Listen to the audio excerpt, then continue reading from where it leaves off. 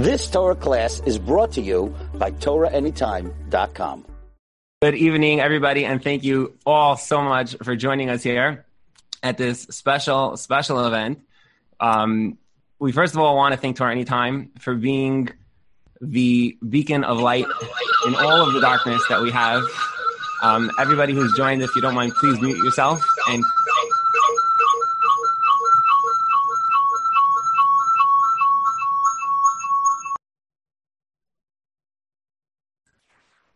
sorry about that. Okay, so first of all, thank you all so much for joining us over here. We want to thank Torah Anytime very much for hosting this event.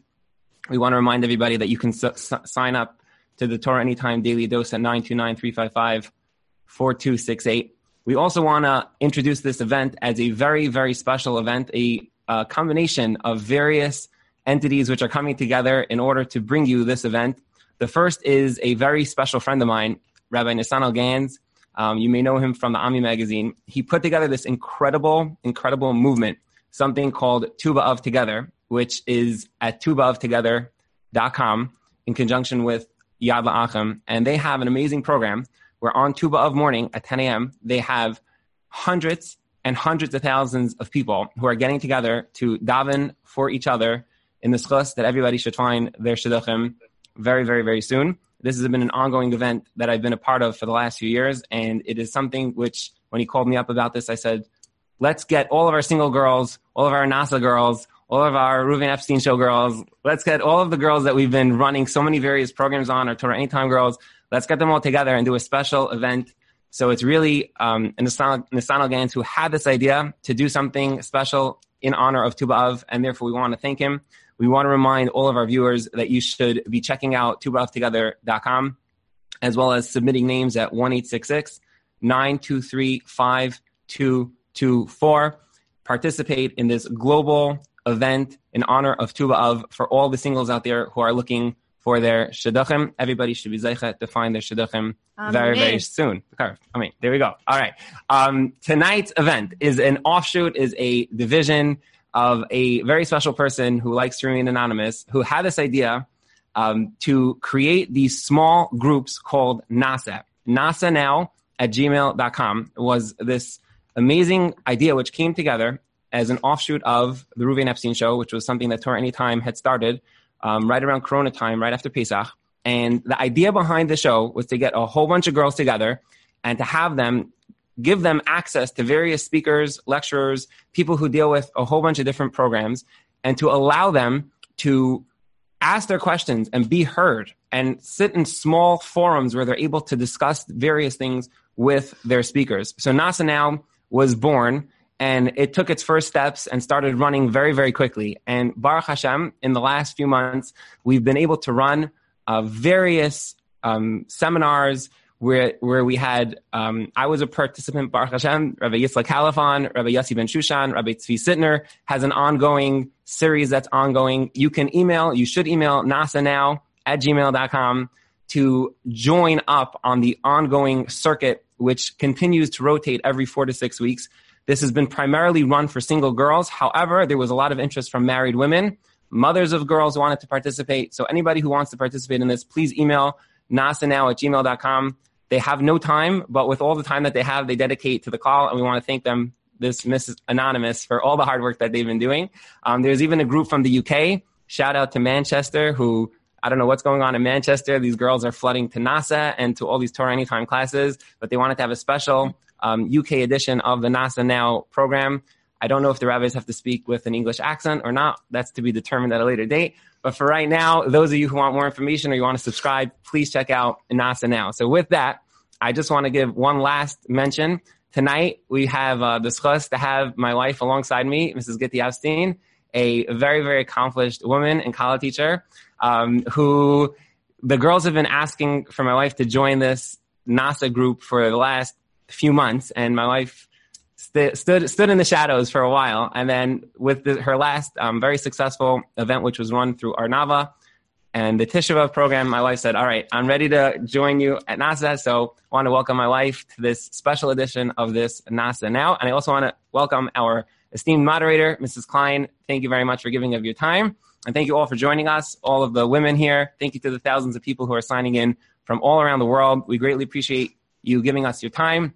And hopefully we can learn from one another tonight. This is an interactive event, so feel free, anybody who's logged onto the Zoom, participate by emailing, by chatting with the moderator. Anybody who's watching from around the globe, you can email in to nasanow@gmail.com, and we will try as best we can to clarify some of your questions that you have on dating and marriage and everything in between. Which shouldn't be too many things in between. Whatever's in between.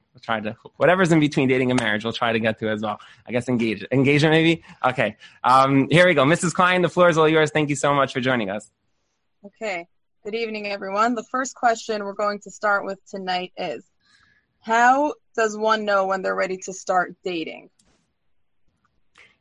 Short and sweet. Short and sweet. How does somebody know when they're ready to start dating? So, I'm going to jump in on this, okay? As we made up before that, I'm going to jump in, and my wife will chime in with a lot of her thoughts as well.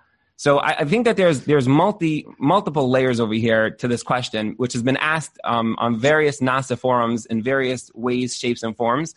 How does a person know when they're ready to start dating? So the short answer is, what does it mean to date? Usually, it should be that you are dating for marriage. If you're not dating for marriage, you should not be dating. So what is marriage? Marriage is an incredible union where your person learns to be extremely, extremely selfless and learns to give to somebody else what they need unconditionally without expecting anything in return. So how does a person know when they're ready to do that? The answer is when you feel that you are ready to give to someone else what they need without expecting anything in return, that you don't feel that you're going to be a burden, that you're emotionally stable and you're coming into this relationship as someone who's able to continuously give, that's when you usually know that you're ready to date. Now, there are many times that we deal with people who call us up and they say, I feel like I'm ready to date, but my mother doesn't feel like I'm ready to date, or my sister or my friend, my mentor, my teacher doesn't feel like I'm ready to date. So in those cases, on a case-by-case basis, you oftentimes have to discuss with whoever it may be why they think you're not ready to date. And if there's various concerns, then obviously those concerns should be addressed. But in general sense, a person who's able to be grounded and stable and able to give, they're probably ready to start moving on and getting married. With that being said, there's a pressure for people to jump into shidduchim when they're not necessarily ready. And I can tell you that sometimes from behind the scenes, we deal with girls who we feel maybe are not ready to get married or not ready to start dating. And if you feel that there's a reason to be concerned, check it out with somebody who may be experienced so that you're able to get like a second opinion and like approval on this, to make sure that you're actually ready to go. So I want to add something to that, something specifically being ready to give. So girls specifically, something that they have to give to their husbands. There's so many things they have to give to your husband. And you'll learn about that in college classes when you go to college classes. But one of the things specifically that you're going to have to learn to give your husband is respect. You have to learn how to respect your husband. And if you feel you're ready to respect someone else's opinion, be able to hear something that sounded totally different than anything you've ever heard before, you're able to be machshav that. And this goes also for married women as well, not just for kalas.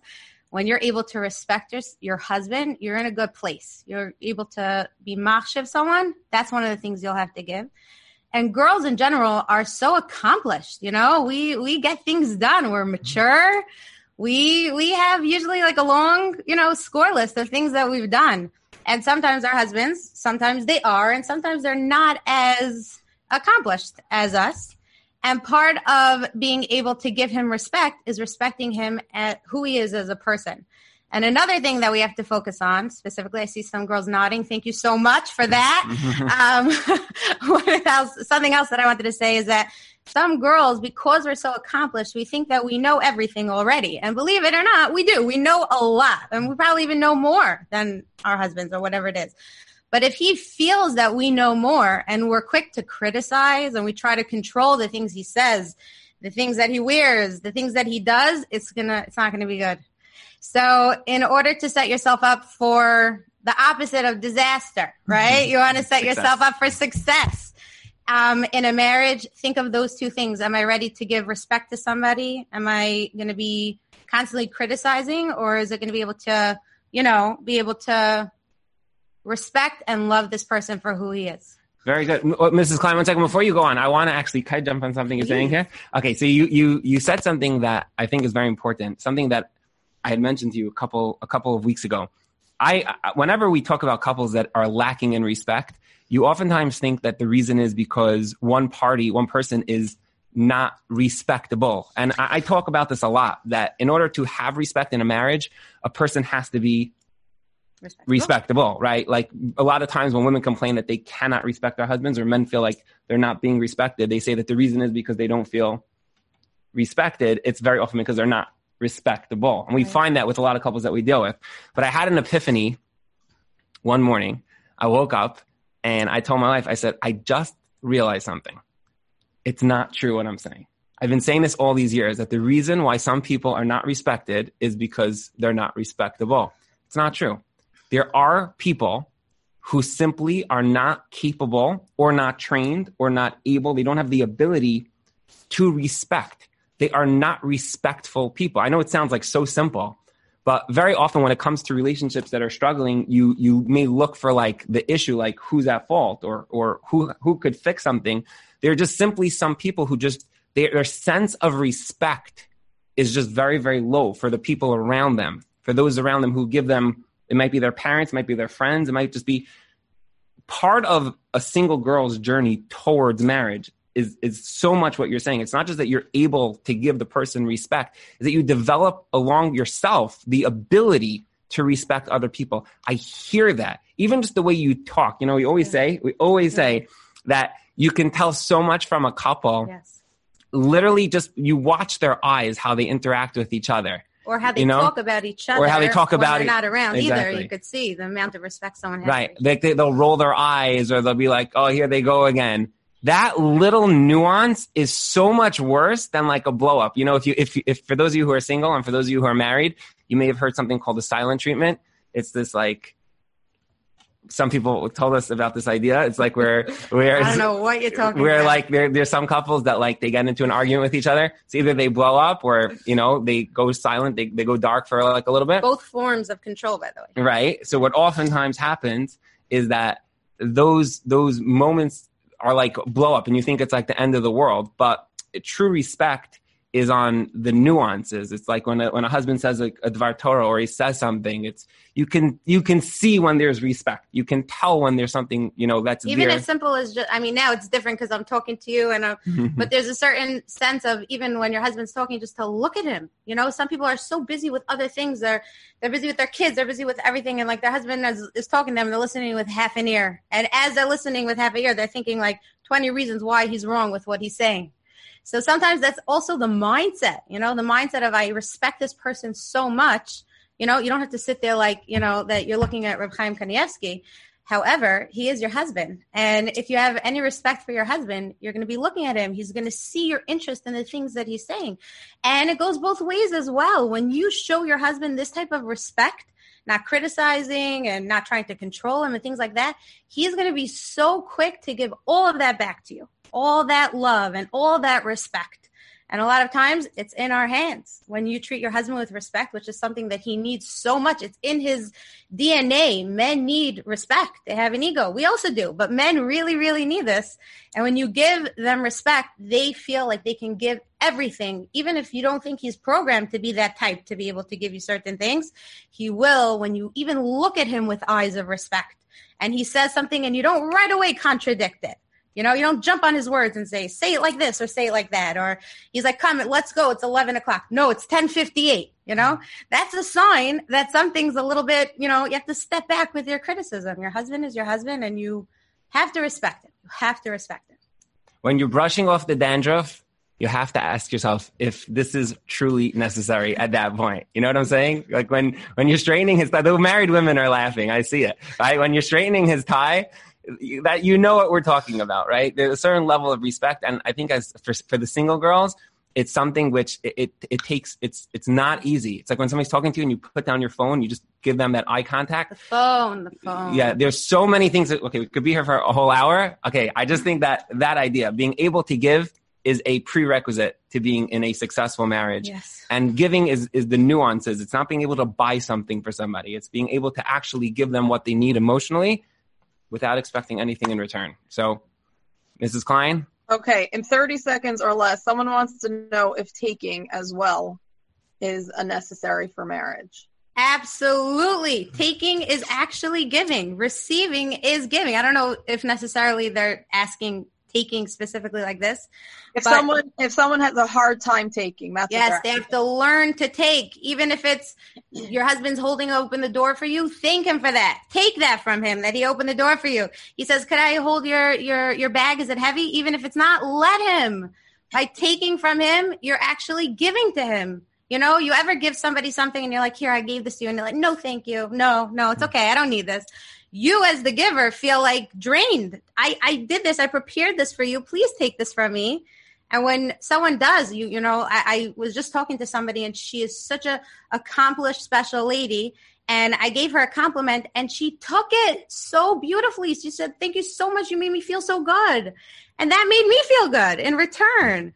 So even if it's hard for you, take, and not in a selfish way, but if someone is offering something to you, take it because you're giving it back.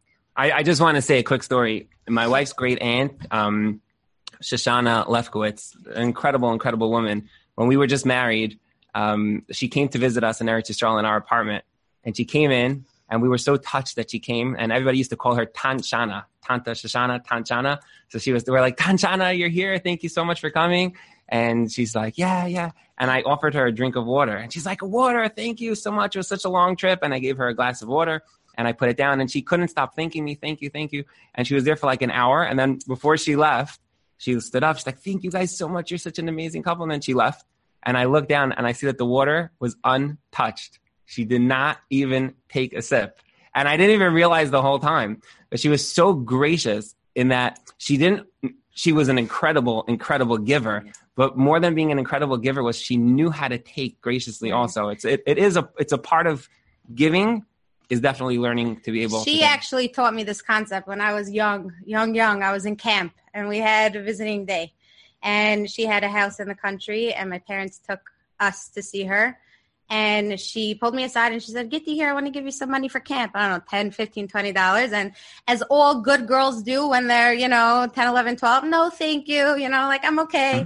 And she sat me down and she said, "Gitti, I want to teach you something." And she taught me this lesson. She said, if someone gives it to you, take it. You'll give the person who's giving it to you nachas. And I said, okay. And she taught me that all those years ago. And she, even all those years later when she came, she actually practiced. She lived it. Yeah, it's a very good skill, even though it might feel selfish in the beginning. Because like I said, most girls are like, "No, thank you." We try to be like, "No, thank you." Mm-hmm. And at the end of the day, you have to kind of work on yourself to understand that this is actually good for your relationship, not bad. Yeah. It's not selfish. I know you want to move on to the next question. I'm going to be here all night. I want to just tell you something that I did with my seminary girls. So I teach in Ataras Nava and B'nai Bina, two amazing seminaries. And there was one day I came in with a whole lecture prepared. And I was looking around the room and this idea struck me. And what I did was I told the girls, I said, I want every single girl. And I'm telling you, if you're married, please try this. If you're single, it's going to be a little harder to do this. But if you're married, please try this, okay? And I said to every girl, I said, I want you to write down every girl in the class's name. And I want you to write down like a sincere compliment to the girl. And I was teaching them the idea of giving and taking. And I said, what we're going to do now is you're going to each go and you're going to say your compliment out loud to everyone else in the class. So one by one, the girls stood up, and there were many girls who they couldn't do it. They were like, "No, this is not for me. I'm so embarrassed. I can't talk about other people. I don't want anyone talking about me." But I said, whoever's in this, please do this. If you don't want to, you could participate on the side. And it was very fascinating to watch how every girl was like, "Shandy, you're the most kind-hearted person and you're so nice." And there was a lot of tears. Believe me, there was a lot of tears that day. And what happened was that they were good tears, not the bad tears, And there was a lot of girls who were just sitting in the class who before this, like they were just like very stoic, just like not interested in participating. And then all of a sudden, as everyone's talking to them, they're like, really? You see that in me? Like, it started like opening them up. Like, I didn't know you looked at me like that. And then by the time the class started getting to like a close, even the girls who were not interested, they're like, could we participate? Like, you're so amazing. Like, they were all pointing around the room, like participating. Giving and taking is two ends of an equation. And it's something which you shouldn't shut down because it's not something which is healthy when it only goes in one direction. Okay, Mrs. Klein, I'm sorry, it's yours. Okay. Next question. What can one do to get more on-target dates? Okay, so this is a very serious question, a very important question.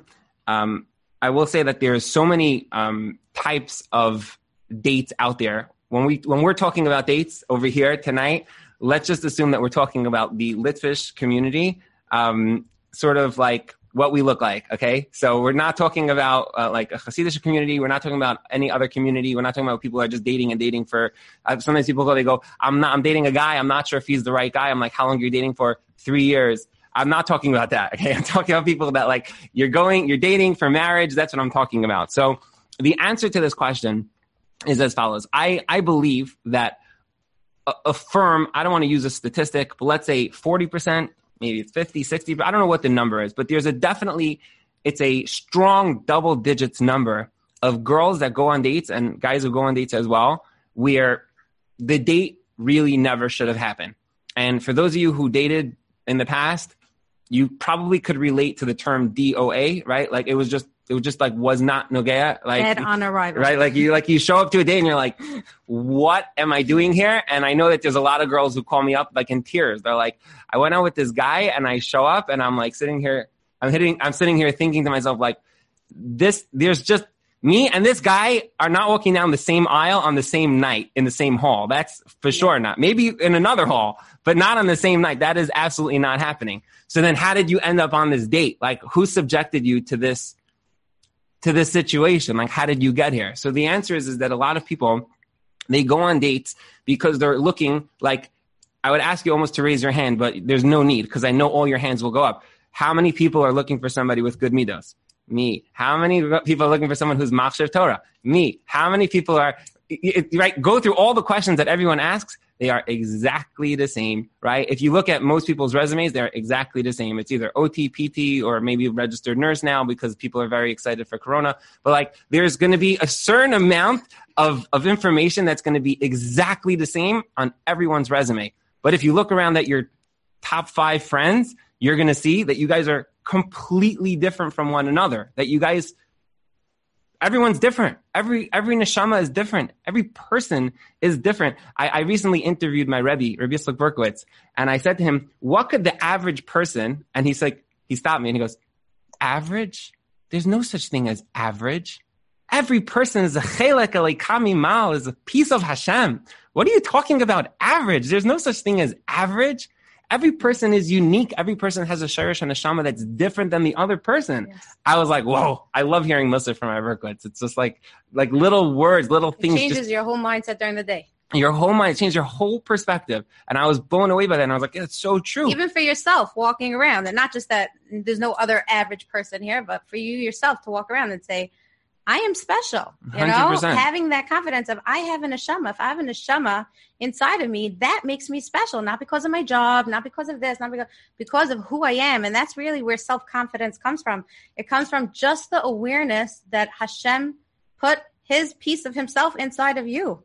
That is one of the most, jubilating things. So that being the case, right? So a person, every person, when you're going on a date, the idea that a person from a 30,000 foot perspective is also Jewish, right? And that they also have great midos or want somebody who has great midos.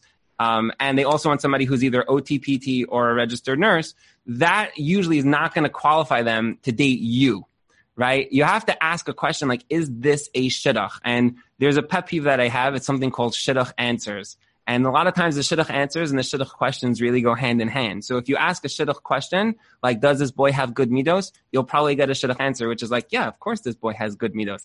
Wow, like it just, you completed the circle. And a lot of people, they go, oh, well, I did my research. I don't know how did you get on a date with someone that was like, no shaykhs? Like, how did you get there? It doesn't make any sense. And the answer is because you really didn't do any research. Research is where you ask yourself a question: is this person potentially a true shidduch? Is this a shidduch? It's like a joke. We always say it's like the point of shalom bayis is shalom bayis, right? That not that you have closure and that you're right and validate. These are all very good things. But if the couple walks out and they're not bis shalom, if they're not happy, then there's something wrong, right? In the therapy or in the session or whatever's going on. So the same way, the point of shalom bayis is shalom bayis.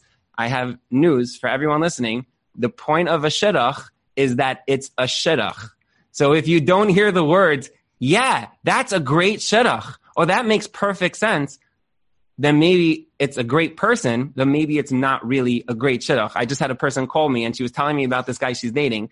And the guy sounds like a rock star, like a great guy. But she had a lot of reservations. And I said, I have a question. Do you think that this guy is a good shidduch for you? She's like, he got midos and I was like, great. He could be the marvelous midos machine, right? At the end of the day, if he's not for you, if you're cringing going out with him, if the personalities just don't add up, then maybe it's just not a good shidduch for you. So she before we ended, she's like, yeah, I got my answer. This is a no. Like, I'm stringing this along because the guy's got great midos for whoever he's going to marry. Mir Tashem Habalinu L'Teva, that girl's going to be very happy with this guy because he's got great midos. But for you, he's not a shidduch. So the point of a shidduch is that there should be a shidduch. That being the case, you have to ask specific questions. And this is the part that I think people do very wrong all too often. When you're going out with a person, you shouldn't be stepping foot on a date until you've done enough research. So let's say you're a mother of a girl or a boy. We're non-discriminatory over here, except for this show. This show, you can only be a girl watching or woman. But if you're a mother of a boy, that's also fine, right? Or if you're the sister of a boy, you want to help him out with his shidduch, that's also fine. We're mostly inclusive, mostly. Most advice goes both ways. It goes both ways. Yeah. So that's what I'm getting at. So what I'm trying to drive at here is that you're going to ask questions like this. Like, let's say you know your daughter or you know yourself. Some people, they do know themselves. Some people don't. But if you do know yourself, or if you do know what you're looking for, you're going to want to ask questions. Like, let's say you're the mother, you're going to ask a question like, if I were to paint a picture of 3 different girls, which girl do you think this boy would be most suited for? Ask open-ended questions where when you ask, the person doesn't know, like in many circles, very religious circles, Toradic circles, right? People are not so into like the TV thing, right? So if you say like, this guy doesn't have a TV, right? I think there was a question that they asked like in the 80s and 90s. Now it's like the internet, right? Like, this person doesn't have the internet, right? So you basically gave away, like, you showed your cards, right? If you know anything about poker, which Baruch Hashem, nobody here does, right? It's a tell. Like, you gave away your answer. You don't want to give away your answer. So you want to ask questions where the person doesn't necessarily know what you're looking for. The person on the shidduch resume, don't call them. Or call them and then say to them, who else knows this family? I see that you're one of her friends that's listed here. Do you have any other friends that was in like your chavra, like in your group? A roommate, somebody who lived with them, who can attest to what it's like to like live with them? We all have like that one friend who's like a little bit, not like like whatever. Anger issues. Right. They may have anger issues or self-esteem issues or emotional issues. And oftentimes, like, they're married like in a heartbeat. And it's like, why didn't anyone call me? Right? Like what happened here? Like, how did this person get married? And the answer is because very often the research that's being done it's so broad and it's so non-specific. And if you take a little bit of time to get to know yourself or get to know your child, you will ask such specific questions for your kid or for yourself. Exactly. And you'll oftentimes find people will say like, wow, that's just really not a shidduch. Never feel pressured to say yes or give a yes because you have 12 minutes to give a yes or this shidduch is going to expire. Those deals, those business deals usually don't end up with like this multi-million-dollar thing. Like when someone says, I need $1 million in 14 minutes or this deal is going to expire, let the deal expire. Make sure that you go into this with like, you're smart and you have seichel, and that somebody says to you when you're asking a question, or that you say to yourself, this sounds like a perfect shidduch. This sounds like a great shidduch. Yeah, you ever hear those times? We often have this where like we'll see a guy in shul or whatever, and we'll say something like, doesn't this guy and this girl, like, they look the same, they have the same mannerisms, right? We have that like all the time. So it's like, it doesn't have to be from the looks, but from what people are describing. Families, Right. If one family knows both sides and they say, no, this is a good shidduch, not that everyone's going to have that, right? But when it makes sense, It should be something, right? Exactly. It should be something which is like specific to this person. You'll oftentimes find that you won't be going on as many. That's how you get more targeted dates. Very good. Very, very, very nice way to just segue back to the question and answer it up. All right. Thank you. Next question. With all the challenges of marriage, why would one want to start dating at such a young age? Good question. Go ahead. You take this one. I just want to start with something, and you can take this away, is that so many times, like even this question is coming from such a place, Nobody calls in and says like, hi, Rabbi Epstein, I just want to tell you I'm doing amazing, Help me with my amazingness, People call, and the issues that are talked about really the negative rises to the top. So when somebody's like, hears all these stories, they're not hearing the flip side of marriages that are just incredibly amazing, and what marriage could do for a person, let me just tell you, this is very much outside my comfort zone to be out here giving over my words of wisdom.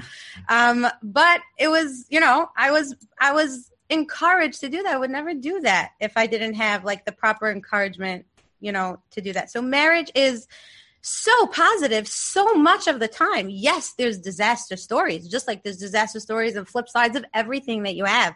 But yeah, if you want to, what resists persists, I think the word is. Like when you're focusing on everything is bad, then that's the thing that you're going to be focused on. But if you focus on like, no, there's some people that have really great marriages and it changes them as a person. And, they have good, delicious children and they're wholesome. They're bringing up wholesome kids. Focus on that, first of all, just so that you know that there's positive out there. There's so much positive out there. I have delicious, yummy challahs that are doing fantastic. It's not only the bad stories.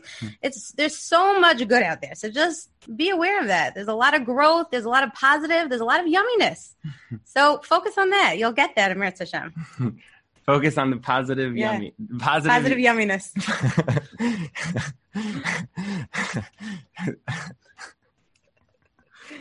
Yeah.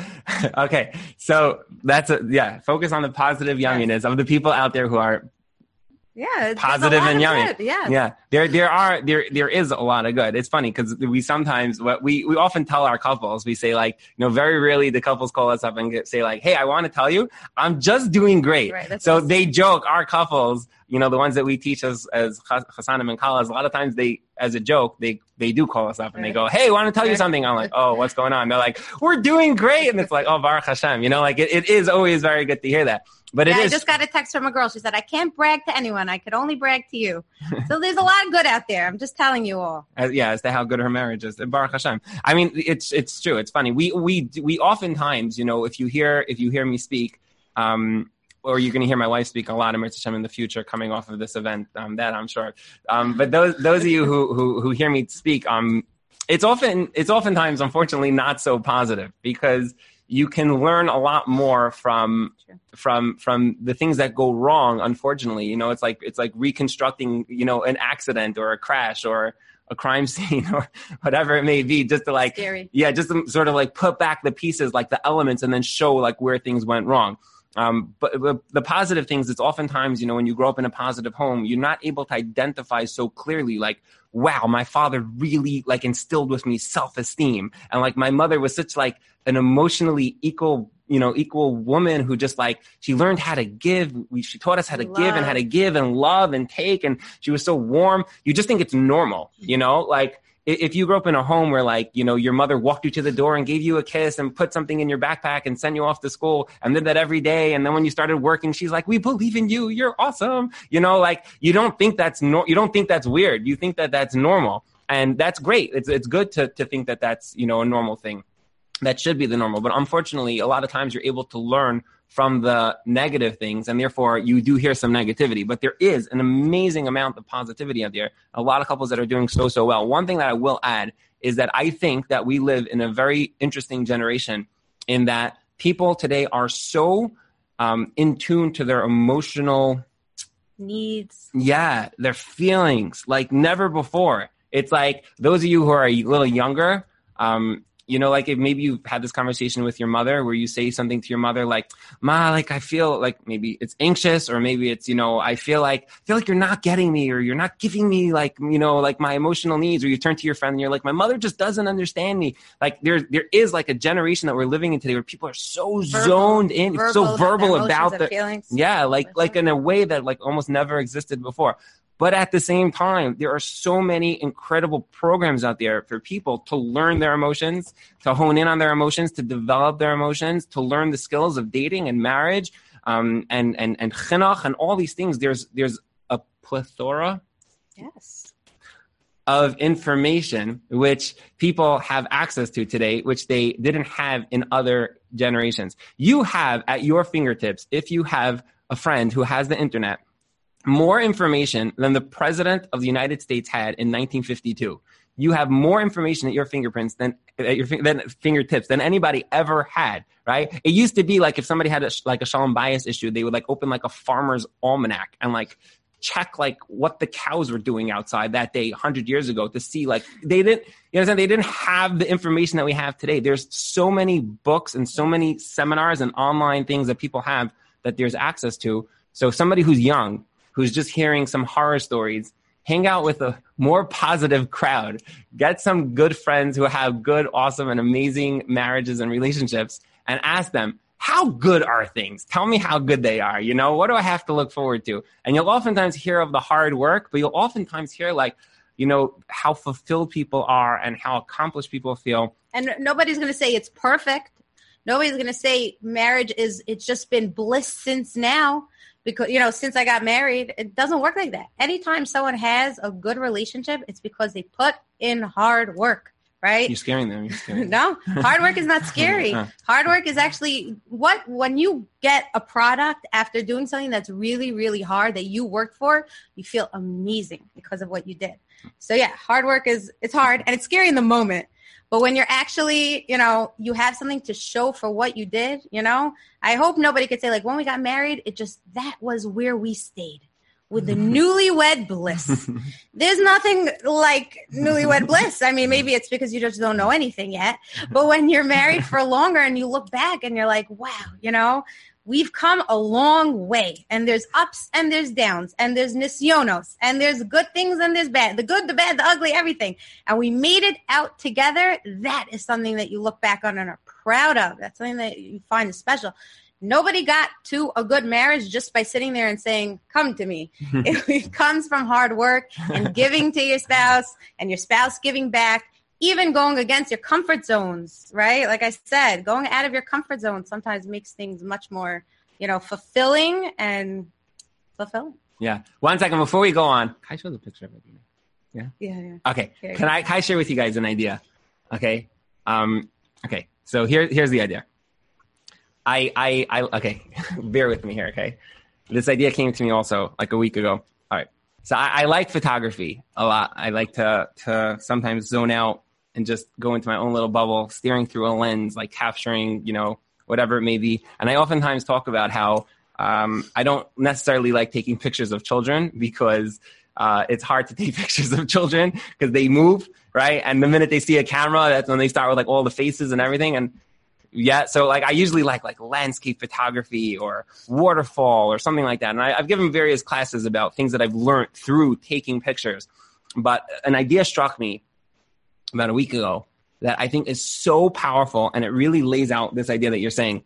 So the idea goes like this. When you think of an amazing picture, right? I'm going to show you guys a picture now. Okay, it's a picture that I took of my daughter up here in the mountains where we are. So I went out one day and I took a picture of my daughter. Some of you have seen it before. Some of you have seen it before. But this picture, I personally am very proud of this picture. I love this picture. I'm going to show it very quickly. But this is a picture of my daughter, okay? And if you're not into photography, don't criticize it, okay? Just hear out the story for just a second, okay? And I'm not going to go through all the details of the picture and the framing and everything, but just look at the picture for just a second. I'll hold it up to the camera, okay? Here we go. So it's a picture of my daughter. Everybody see this picture? Right? The nice picture? You like the picture? Yeah? Okay, so it's a picture of my daughter. So I am very proud of this picture. I love this picture. It was like the right moment, the right settings, the train tracks. And I was very... She was listening. She was listening. I was like bribing her to get her to go to these tracks and sit down on the tracks and whatever. There's a lot that goes into this picture. It's a beautiful picture, Baruch Hashem. Great, amazing daughter that we have, Adina. That being the case, you would think that the most incredible pictures that are captured are pictures that look something similar to that, in the sense that they're gorgeous, it's a stunning landscape, or maybe it's a lion, or it's a mountain, or it's a person, but it's not. If you have a friend who has access to the internet, they may tell you that if they would search what the top 100 pictures of the last 100 years are, you're going to be shocked at what those pictures are. Those pictures are pictures. I'll give you one. There's a rally, a massive rally, and there's a man sitting in the middle of the rally, staring up at the sky. It's not even a clear picture. It's you don't even see there's nothing to it. But the caption says that this rally was a rally in Germany after World War I. And the man sitting in the middle, standing up and just staring up, that was Hitler, Yamach Shemai. He was standing there, and the entirety of the German reparations that they had to give back after World War I was settling in his brain. The seeds of World War II, of the Holocaust, was planted at that moment. It's not a beautiful picture, but a beautiful picture is a story. An incredible picture tells a story. If you have a picture in your home, go look at the picture. And if it's one of these Haimisha pictures of on a Pesach program, and it's a mother and a daughter and everybody standing by it, it's beautiful. It's wonderful. Everybody should be gebenched and live long, happy lives along with their families. And we should all find our zivugim very, very quickly. Amen. But the incredible pictures that you will find in museums or in magazines that are worth reading, the Haimisha magazines and other things which are very, you'll often find is that those pictures tell a story. And it could be the smallest thing. It could be a picnic table and somebody jumping off a diving board in the background, right? A little boy into a pool. And you just hop oh, there's a picnic. There's a boy. It's a bungalow colony. You see the story. The more incredible the story, the more the chance that story is going to end up on somebody's wall or in somebody's magazine or on the top 100 pictures of the last century. It's not going to be the beauty. It's going to be the story. An amazing picture tells a story. A lot of people, they get married for that beauty. That's their concept. I want a house where I don't have to work, and he's going to learn, and his father has the money, and I'm not controlled, and I have all the respect, and everyone gives me what I need, and I don't have to give anyone. And they have everything laid out exactly how they want it to be. It's a 248-page plan. And if the boy fits this plan, he could sign this, and then he could sign my ksuba, and I am in, right? But that's not necessarily beautiful, incredible marriages. Beautiful, incredible marriages are stories. And I have a crazy, crazy, shocking thing to tell you, is that when you get married, and for those of you who are married, you could relate to this. When you are in a marriage for more than a few months, a few years, a few decades, if you are writing your story right, you'll often find that there are scars, that there is pain, that there is hard work. But you look at that person and you're like, this is the most beautiful story in the world, because we've been through so much together, and we work through not having money and waiting for children and raising those children and not having more money and being evicted from our apartment because we didn't have money. And, going through all the things that you struggle with. And we had those times that she was down and the times that he was down, but we worked through this together. And then you look at your spouse and you're like, you're the one. You're my spouse. It's not this picture perfect person. It's a person that has scars on them, but there's something to that. Imagine if you saw a picture of a lion coming out of the fog and the lion's face was scratched up and there was blood coming down the face. That's a story. That's a story.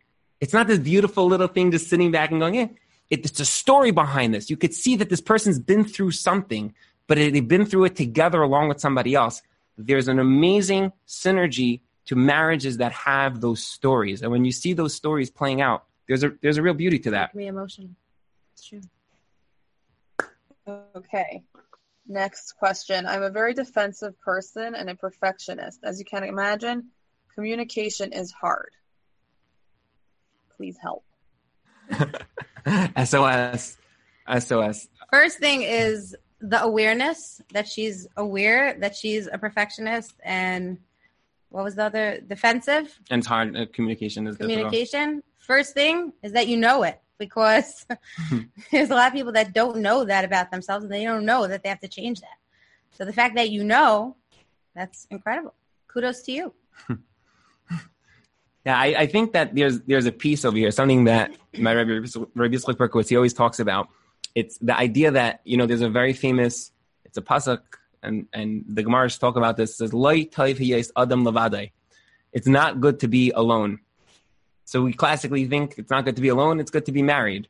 He says, no, it's not good to be alone in your own mind. That you're the das yachid. Yes. You're the only daya in the house. That it's your opinion, and that's it. That's how it goes. And something that my wife taught me from Dina Friedman and many others is that we get angry, we get frustrated, we get upset when somebody violates our boundaries, our rules, our preconceived notions, what we expect something to be. And it's about me. You made me upset. You got me angry. You got me down. You caused me to give you the silent treatment. It's all about you, right? It's always about you doing something, and therefore me, I'm just a player over here. I have nothing to do with this whole thing. I don't know. I just showed up here, and I'm an innocent little dove, white dove that's wings have been clipped by you. It had nothing to do with me. Recognizing when it's not just you living in your own world, recognizing when you have to change, when you have something, that is amazing. That is amazing. I'm a forensic accountant, and I deal with different cases in Beis-Din and in courts. And to get somebody to say, wow, I was wrong? Impossible. If there's somebody to say, yeah, wow, I never thought of it like that. Wow, I was wrong. Like people, you never hear those words come out of anybody's mouth. Never, right? But when you're in a marriage, the idea of being able to say, I'm sorry, to say, I really did something wrong, I'm going to change, I need to change, is mind-boggling. Or even asking your spouse every once in a while, what do I need to change? Tell me something that I could work on. Because if you're asking, you're open to listening, and if it's given over in a nice way, you're willing to listen. Yeah. If you're a married woman, I challenge you, because of course there's no men watching this event. Of course not. It's a women's only event, so of course it's only women. I would challenge any married woman here to turn to your spouse tonight and say, honey, I have a question for you. What can I work on? Or what can I change? Or how can I improve? What can I improve? It doesn't have to be in the marriage, just in general in life. You'll find that is one of the hardest questions to ask in an honest way. In an honest way, that's one of the hardest questions to ask somebody. Like, what do I need to work on?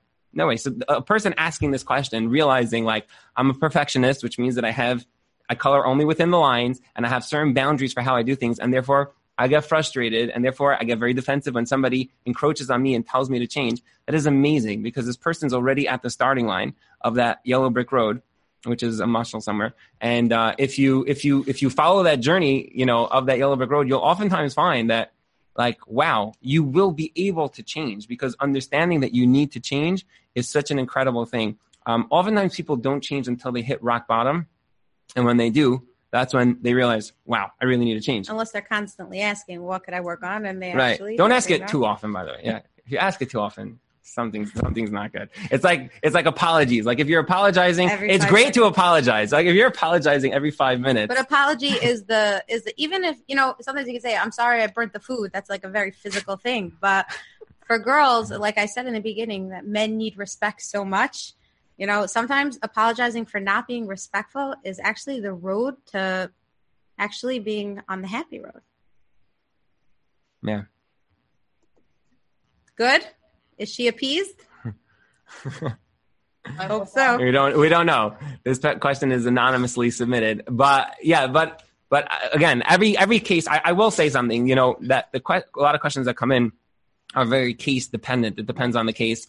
Sometimes we have to know how to push. Sometimes we have to know how to pull. And every person has to know this within their own relationships. But there's no definite answer for this. But a person who understands that they need to change, they need to work on something, could and should seek out somebody who can help them. A mentor, somebody. Be less defensive, be less of a perfectionist, and more flexible and more open, and actually change and learn to be calmer, more serene. Halavai by everybody. I think everyone has to work on this to a certain extent. It's so hard. It's so easy, by the way, to turn like when you know somebody else is having a hard time and be like, Give oh all yeah, the yeah, advice. right, yeah. Oh, you know, they need to change this. Like it's like everyone's like parenting everyone else's children. Exactly. And then when you get a call, by the way, your son just punched someone in the face. You're like, no, not our child. It's impossible. No, not our child doesn't do that. Like, it's very easy to turn and create, 100%. Yeah, always. Okay. I feel like you already answered the first part of this next question. I'm going to pose it. I think we should skip it. So skip it. Okay. But there's a second part. There's two parts to the question, so I'll give you the second part. Are there signs on a date that my son should look out for as warning signs? Yes. Yes. Specifically the son, or Well, for this a is girl being- also? Both of them. I guess this is being asked by a mother of a boy who wants to know specific signs that she should look out to. So the truth is, the authority on this is really probably my wife, because she deals with so many girls, kalas, that have so many various issues sometimes that you Not need. all. Not all, most not, all Most great, not. amazing, Most not. yummy, and Yumminess. yumminess and positivity. But what you'll oftentimes find is that, first of all, yes, the answer is yes. When you're dating, one of the biggest things you are doing while you're dating is looking out for red flags, things that are sticking out and that they're not sitting well with you. That being the case, I will say, and I'm going to go back to something I said before, that the ultimate way that you will find somebody who's a good shidduch for you or your son or your daughter is going to be through research. When you're on a date, it's very hard to sit down on like a first date and go like, hi, how are you? Do you have any anger issues I should be aware of? Any medical concerns that we need to know about, right? This is not like a doctor's office, like where you're filling out like that 400-page thing where they're asking you for your allergies and what you ate last. This is not an ER, right? Nobody sits down to a date and does that. And you have to be very, very cautious on a date, what you ask and how you ask. And we talk a lot about this. In the research stage, you can be very bold and very, very forward, where you could ask those kinds of questions, right? You could say, are there any medical concerns we need to be, know about? Did you ever see this person get angry? You can ask these kinds of questions. Now, there's various ways to dress up these questions in a way that the person doesn't feel like, I'm not sure. But make sure that you're getting to the heart of what you want to know, because you'll find often that the research stage is the place where you're able to do it. Some guys are extremely, extremely intuitive, and they pick things up on dates. Some girls as well, more oftentimes the girls. And then there's some guys who you'll hear the words like, this is a Torah-dik shidduch, you'll hear things like, and therefore, right, and there's such a Baal Midas and Balas Midas, and it's a Torah-dik shidduch, so therefore, often sign, these things which are so important and it's beautiful, but you just missed all the warning signs that this is a ship that's headed, right into an iceberg. So very often, if you're the mother, the burden is really on you to do your research, to make sure that the person who your son is going out with is somebody who it makes sense. You've spoken to friends, to neighbors, to family, to all the people who know this girl, and you've asked enough questions that you are confident to know that there really shouldn't be any skeletons in the closet that you need to be worried about. You're concerned. Yeah, that being the case, if your son is somewhat prepared for the date, he oftentimes will find, if his eyes are open, he'll find things that don't sit right or don't seem right, in which case, it's good for him to check back with you and for you to check with somebody. I just pity the person. I don't mean to say this in a bad way. I'm saying this as a joke, so please don't jump on me right here, okay? Who dates any of the NASA girls.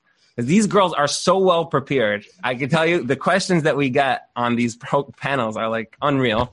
And there were certain ideas which I myself have been teaching for years that we've hashed through. I remember we had one recently.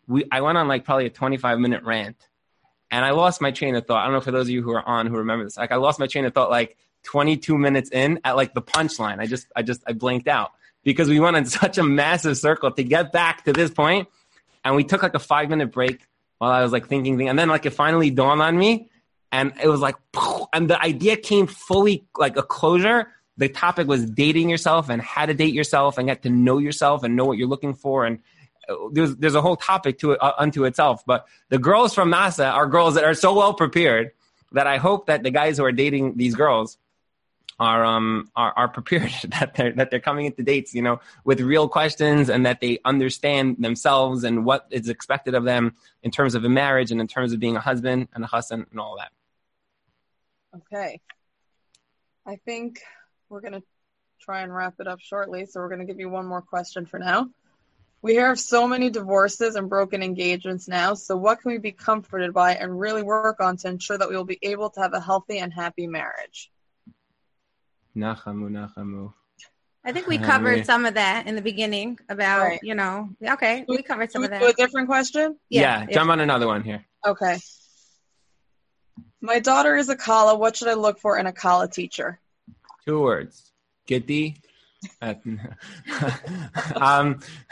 ahead. You take it. Okay, so a Kala teacher is someone who's going to be teaching you very, very important halachos and be the start in your journey of learning about what it means to be married. And I tell my Kalas, I say, you're going to learn beautiful concepts now, but at the end of the day, once you get married, it's just going to become your notebook unless you're going to be reading it and learning it. This is not the end to your marriage education, right?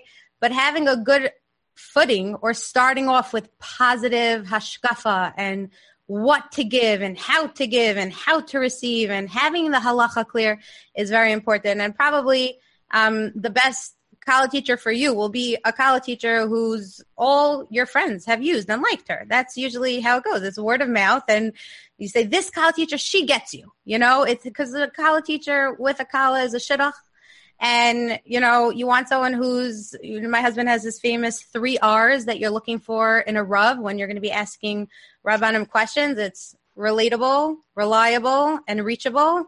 And I feel like that's very similar to a Kala teacher as well. She should be reliable. She knows what she's saying. So anyone could be a Kala teacher. You know, you could just, single girls could decide, I heard that there was a single girl that was giving Kala classes. So anyone could decide that she wants to be a Kala teacher.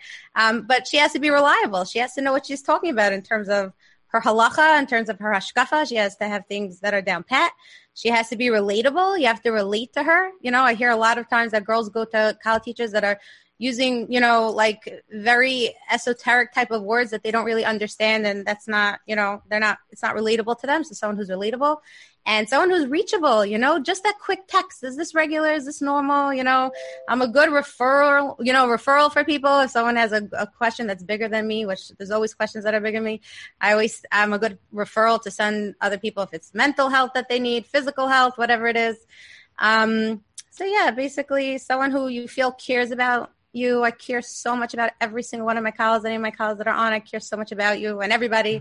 I daven for everyone. And that's, you know, you connect. You want a Kala teacher that you feel like could connect. I hear so many mothers of Kalas, either they're calling to book an appointment with me, you know, for their daughters, or it's after I taught their daughters, and they're just calling to thank. And they always say, I wish I had someone like you when I just got married, just like a quick text just to make sure this is okay, or a quick advice here or there, just a quick clarification of halacha.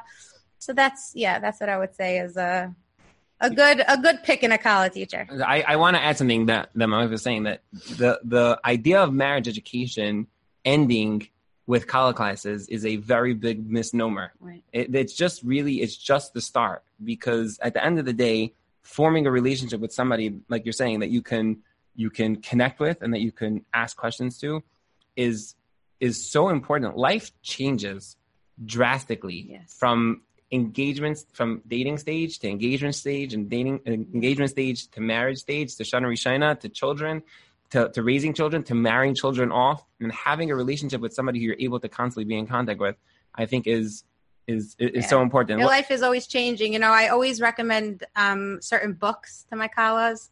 And they read it sometimes when they're engaged, and they're like, yada, yada, this is probably not going to pertain to me ever. And then they call me about a year or so later, and they're like, I have a question about this. I said, remember that book? Take it out again. And they read it, and now it makes sense. Now it makes sense.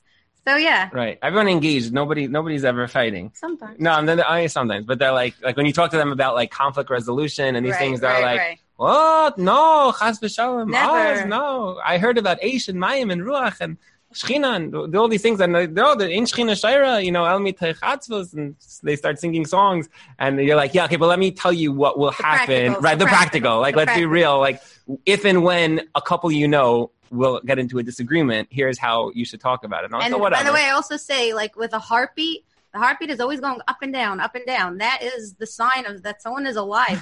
If somebody is only flatlining and they're never having arguments and they're never growing together as a couple, then they're not alive. I never heard you say that. Yeah. Learn new things. Learn new things every day. So when you have the ups and the downs, that's a sign that your relationship is in a good place. It always gets better after a dip, usually. if you're able to work it out. Okay, Mrs. Klein, are we calling it a night? It's up to you. One more. We could do one more. You can call Let's do one more. Let's do one more. In honor of Tu B'Av, let's do one more. Okay. How can a person be their best self on a date if they've had a bad day or something stressful came up in other parts of their life? Okay. Yeah? Yeah. Okay. So how could a person give their best date when they had a bad day? The answer to this question is multifaceted, and I'll start slow. And I think it's basically 3 ideas that I want to share with you. Number 1 is every date is an investment of your time and your date's time, which means that it has to be important enough for you to show up looking your best, planned it out, that your mind is there, that your emotions are there, that you know what questions you have, that you are seeking to find out before the date is over. And therefore, you should make it a priority to show up at your best. For men, for guys, they oftentimes, if they're in yeshiva, they'll say things like, make sure you learn like a good first seder before you go into a date, to make sure that you feel good about yourself, and make sure that you're well rested, and make sure that you're well groomed, and make sure that you've showered sometime in the last few weeks or months, and make sure that, they'll go through all these checklists to make sure that like you show up with your best foot forward. And therefore, it's no different if you had a bad day. You have to make sure that you show up with your best foot forward. But I think that the step above this is the part where it's so true and it's so real, and so many people just lose this. The date is not really the most important time in your life for you to show up in a happy, good mood. When you're married and you have children and a job and you're balancing a mortgage and a checkbook that doesn't balance and bills that are out, whatever, and your children that are bananas, and your husband walks in the door and you're drowning and the food is all over the place from the night before that you didn't get a chance to make supper tonight, and you just want to throw 3 children at him and just go up to your room and cry, that's more important for you to show up and have a smile on your face and simchas hachayim and work through to make sure that you are on your best behavior. The date, of course, you have to show up to a date and be happy and besimcha, but that's not where it ends. When you get married, that's when you're signing a contract, a lifelong contract with a partner who's going to be your partner for the rest of your life. What gives you a right to be in a bad mood? Something bothers you? Work on it. It's so hard. I'm not saying this flippantly. Work on it. Work on simchas hachayim every single day. It's a struggle for many, many people. We often say that we live in a day and age where we have everything. People feel like they have nothing. My Rebbe Yitzchak Berkowitz, he says that if the Amirayim were around in our generation, they would have made another Animamim. Animamim that Hashem loves me. Animamim that the world is amazing. Animamim that life is worth living. Animamim that I walk around with a smile on my face. Animamim that life is good. We have to believe that and feel that, even with all the pressures and the challenges that we have today. They used to have to walk 3 hours each way to get a bucket of water that had sand in it, and then walk 3 hours back to purify it just to take a drink. We turn on the faucet and we're like, it took 3 seconds longer for the hot water to kick on. We complain about things so fast. Being in a happy mood and having simchas hachayim is so important, and it's a constant challenge for everybody. that has to be worked on. I want to tell you, and I want to conclude with this one idea, unless you have something else you want to add, that a person called me recently that they were in a very, very, very hard situation. And they called me up, husband called me, and he was telling me how hard it was. And then the wife called me, and I said to her, how are you doing? Like, tell me what's on your mind. And she was telling me about how stressful and how difficult the situation that she was in was. And I said, so what are you feeling right now? She said, right now, I'm feeling like it's not the right time to make any rash decisions because right now things are so hard. I recognize that it's hard. I know that it's challenging. Why should I make a decision right now? Let me think about it. Let me sleep on it. Let me give a day or two. Why should I just take out my frustrations on my husband and on the world and on Hashem? People are hating Hashem. They're hating Judaism. They're hating rabbis. They're hating everybody. Why are we hating everybody so much? Why are we in such a bad mood? We have to feel up and upbeat. Every day we get up, we say, Hashem loves me. And where I am in my life is exactly where Hashem wants me to be. And if I'm waiting for my shidduch, that's because Hashem has a grand master plan for me. And I have the most amazing chassan who's just down the road, just around the corner for me. And if it takes a little longer to get there, that's because that's the journey that Hashem put me on. I'm on the right train going in the right direction. Don't ever forget that. If you get up in the morning, you're not in a good mood, it's something that has to be worked on. And it's somebody asked in the beginning, how does a person know when they're ready to get married? The answer is because you're ready to give. Being in a happy, good equilibrium mood every single day, or at least working on it, or struggling on it. There's a difference between somebody who's struggling and somebody who's fighting it, and they're battling it. Not in a crazy way where you just can't handle it. But working on something like this every single day is something that every person, before you get married, when you're engaged, and after you get married especially, because when you're engaged, you don't think you're going to have a bad day. When you're engaged, you are flying high. When you're engaged, you think the world is just like lollipops and cornfields, and you're just like skipping along. I got the greatest guy in the world, my knight in shining armor, and this is going to just be amazing. And then when the children come and the mortgage come and the work comes and everything piles on, that's when it becomes a challenge. Never forget every single day. Simchas HaChaim, Simchas HaChaim. You get up in the morning, Simchas HaChaim. That's what we say, Moda'ani. Moda'ani, thank you, God, that I am alive, that I have a heart, that I have a purpose in my life, that I have Bechira, that I can choose every day to do whatever I want to do. I could choose today to change my profession, to live a better life, to do something different. I could go on a diet, I could lose weight, I could exercise. I can do that every single morning. Moda'ani lefanecha. You gave me that choice every single day. Why are we so down? You're down? Don't blame it on somebody else. The power to control your emotions lies with only one person. You. Never, ever forget that. It's one of the most empowering ideas, something that's very difficult. Very difficult. It's a lifetime work. It's a lifetime of work. But when you put in that work, you will be happier, your spouse will be happier, your children will be happier, more fulfilled. They will not have a million questions on what does a normal family look like? What does a happy home look like? They won't have those questions because it's something that they will grow up instilled like IV right into their veins. So when a person works on this every day, they will find that it just makes everything around them just much better. It starts with a date, but a date is just a hischayvus. It's just a responsibility. You know when you're going on a date, you better show up in a good mood or this date is not going to go well. Husbands and wives should date each other all the time. I date my children all the time. I say to my kid, who's going on a date with me right now? Okay, Shem, it's your turn. We're going on a date. We go on dates. Silence my phone. We go out. We spend quality time together. This is a date. The same way I wouldn't show up on a date and be on my phone with my wife or with somebody I'm dating or in a business deal. How could I do that to my children? How could I do it to my wife after I'm married? Why don't I turn off my phone and put it away?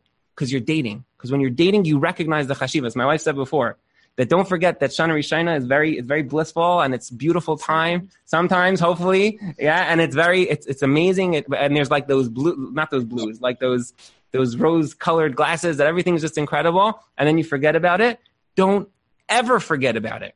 Don't ever forget what it means to be shikr about your spouse. Don't ever forget what it means to prioritize your spouse. Don't ever forget what it means to go on a date and say, I want to look good tonight. I want to feel good tonight. I want to put out tonight. I want to speak to somebody tonight. I want to connect to somebody tonight. I'm looking for meaning in my life. Don't ever forget that. Don't ever forget that. Those days shouldn't just fall away and be like, yeah, that was like La La Land. That was Fantasyland. No, it's not Fantasyland. That is reality. Everything else piles onto that reality and it darkens that reality, and therefore we feel down. This is a lifetime goal that every single person should have and has to have. And it starts right now, no matter where you are, 10/12 Eastern Standard Time on, what month are we in? August 3rd, 2020. This is where it starts. No matter what hits you, life will always throw curveballs at you. Just get ready to hit the ball out of the park. That's all it takes. If you're ready for the curveball, you got a good job. For those of you girls who understand baseball metaphors, if you don't, I'm sorry. But the rest of this, hopefully you understood. No, you don't? Okay, whatever, fine. I'll explain it to you on a different thing. Anyways, thank you so much to Mrs. Klein. Thank you so much to Gitti Epstein, my wife. Thank you so much for participating over here to this NASA event. I hope we learned something. Those of you who want more information can email nasanow@gmail.com to sign up for future events. There's ongoing seminars every few weeks. They can sign up over here. And don't forget, tubaoftogether.com, Yad La'achem.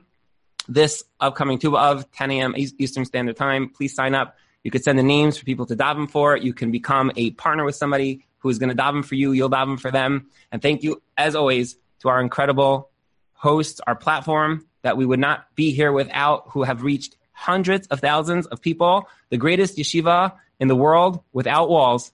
Torah Anytime. You've just experienced another Torah class brought to you by TorahAnytime.com.